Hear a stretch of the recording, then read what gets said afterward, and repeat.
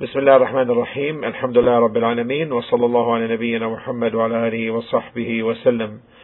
In the name of Allah, the most beneficent, the most merciful, I testify that there is no true God worthy of worship except Allah, and that Muhammad is Allah's true slave and messenger. We continue with the explanation on the chapter of Tawbah from the Riyadh al-Salihin by Imam al-Nawawi rahimahullah, and we have reached hadith number 23. حديث نمبر 23. وعن ابن عباس رضي الله عنهما أن رسول الله صلى الله عليه وسلم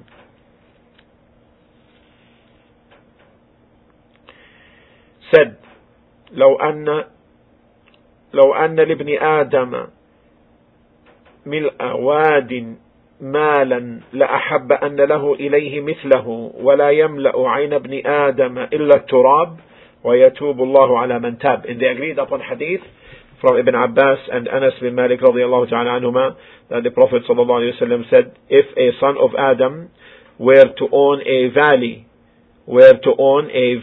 full of gold, he would desire to have two. And nothing can fill his mouth except the earth, meaning of the grave.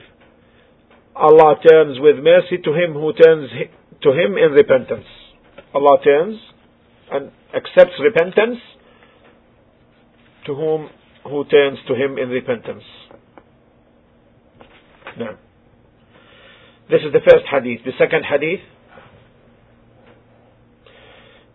hadith 24. وعن أبي هريرة رضي الله عنه أن رسول الله صلى الله عليه وسلم قال يضحك الله سبحانه وتعالى إلى رجلين يقتل أحدهما الآخر يدخلان الجنة يقاتل هذا في سبيل الله فيقتل ثم يتوب الله على القاتل فيسلم فيستشهد. Abu Huraira, may Allah be pleased with him, reported that the Messenger sallallahu alayhi wa sallam said, Allah the Exalted smiles at two men. One of them killed the other, and both will enter paradise. The first is killed by the other while he is fighting in the cause of Allah. And thereafter, Allah will turn in mercy, yatubu. Allah will accept repentance to the second and guide him to accept Islam, and then he dies as a shaheed, martyr, fighting in the cause of Allah. These two narrations are narrations about the tawbah, and that whoever makes tawbah, Allah subhanahu wa ta'ala accepts that from him irrespective of the gravity of his sin, because Allah subhanahu wa ta'ala stated in Surah Al-Furqan in chapter 25 verse 68 and 70, والذين لا يدعون مع الله إلها آخر ولا يقتلون النفس التي حرم الله إلا بالحق ولا يزنون ومن يفعل ذلك يلقى أثاما يضاعف له العذاب يوم القيامة ويخلد فيه مهانا إلا من تاب وآمن وعمل عملا صالحا فأولئك يبدل الله سيئاتهم حسنات وكان الله غفورا رحيما. Alhamdulillah. And those who invoke not any other ilah along with Allah, nor kill such life as Allah has forbidden except for just cause, nor commit illegal sexual intercourse, and whoever does this shall receive the punishment. The torment will be doubled to him on the day of resurrection, and he will abide therein in disgrace. Except those who repent and believe and do righteous deeds, for those Allah will change their sins into good deeds, and Allah is oft forgiving. So the hadith of Abdullah bin Abbas, the first one, means that the son of Adam will never feel satisfied with respect to wealth.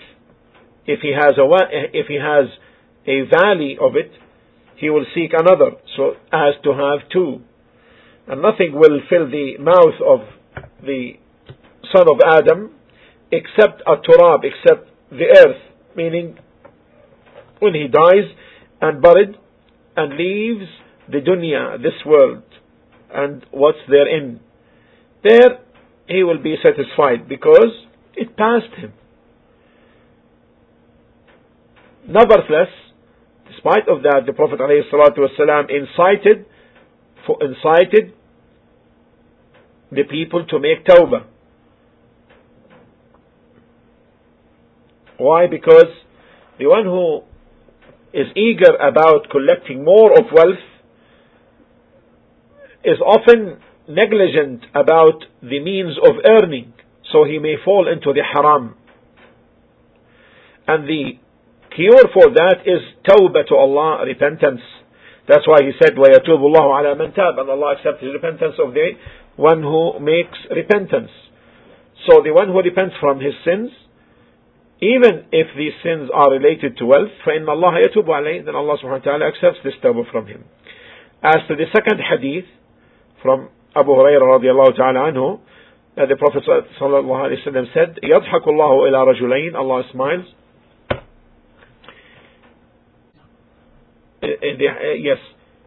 at two men, because there was enmity between them in this life, to the extent that one of them killed the other. So Allah turned this enmity, which is in the heart of each one of them, and removed it